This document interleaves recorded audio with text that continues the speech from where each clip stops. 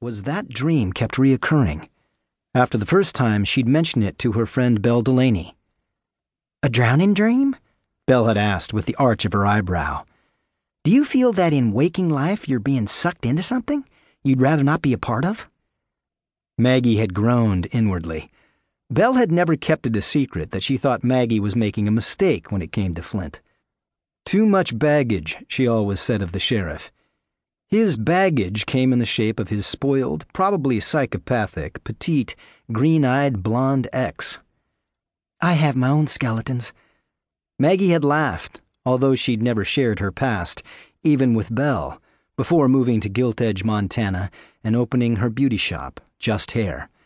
She feared it was her own baggage that scared her the most.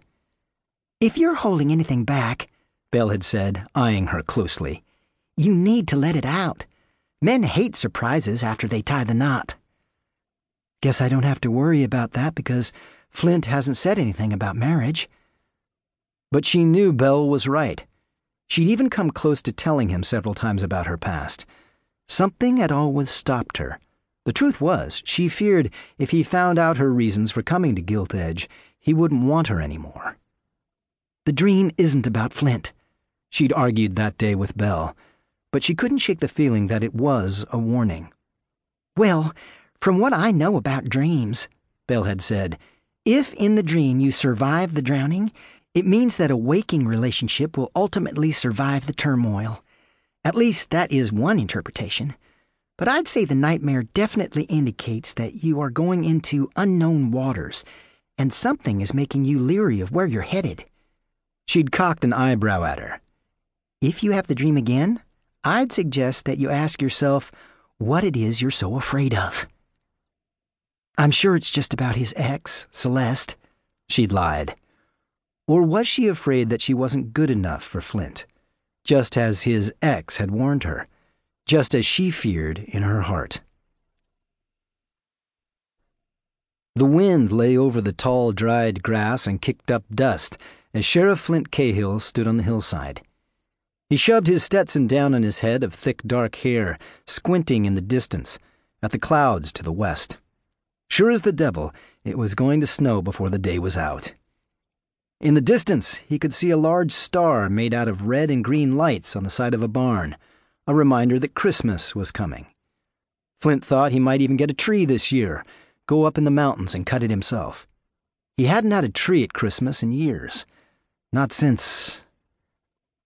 At the sound of a pickup horn, he turned, shielding his eyes from the low winter sun. He could smell snow in the air, feel it deep in his bones. This storm was going to dump a good foot on them, according to the latest news. They were going to have a white Christmas.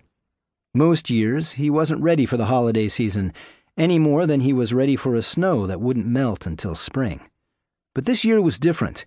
He felt energized. This was the year his life would change.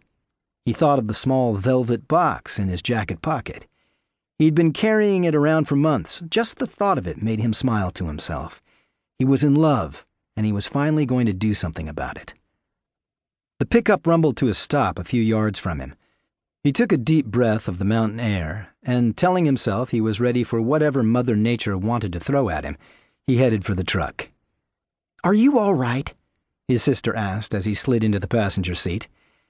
In the cab, out of the wind, it was nice and warm. He rubbed his bare hands together, wishing he hadn't forgotten his gloves earlier. But when he'd headed out, he'd had too much on his mind. He still did. Lily looked out at the dull brown of the landscape and the chain-link fence that surrounded the missile silo. What are you doing out here? He chuckled. Looking for aliens. What else? This was the spot that their father swore aliens hadn't just landed on one night back in 1967. Nope. According to Eli Cahill, the aliens had abducted him, taken him aboard their spaceship, and done experiments on him. Not that anyone believed it in the county. Everyone just assumed that Eli had a screw loose, or two. It didn't help that their father spent most of the year up in the mountains, as a recluse, trapping and panning for gold. Aliens. Funny, Lily said, making a face at him. He smiled over at her. Actually, I was on an all-night stakeout. The cattle rustlers didn't show up.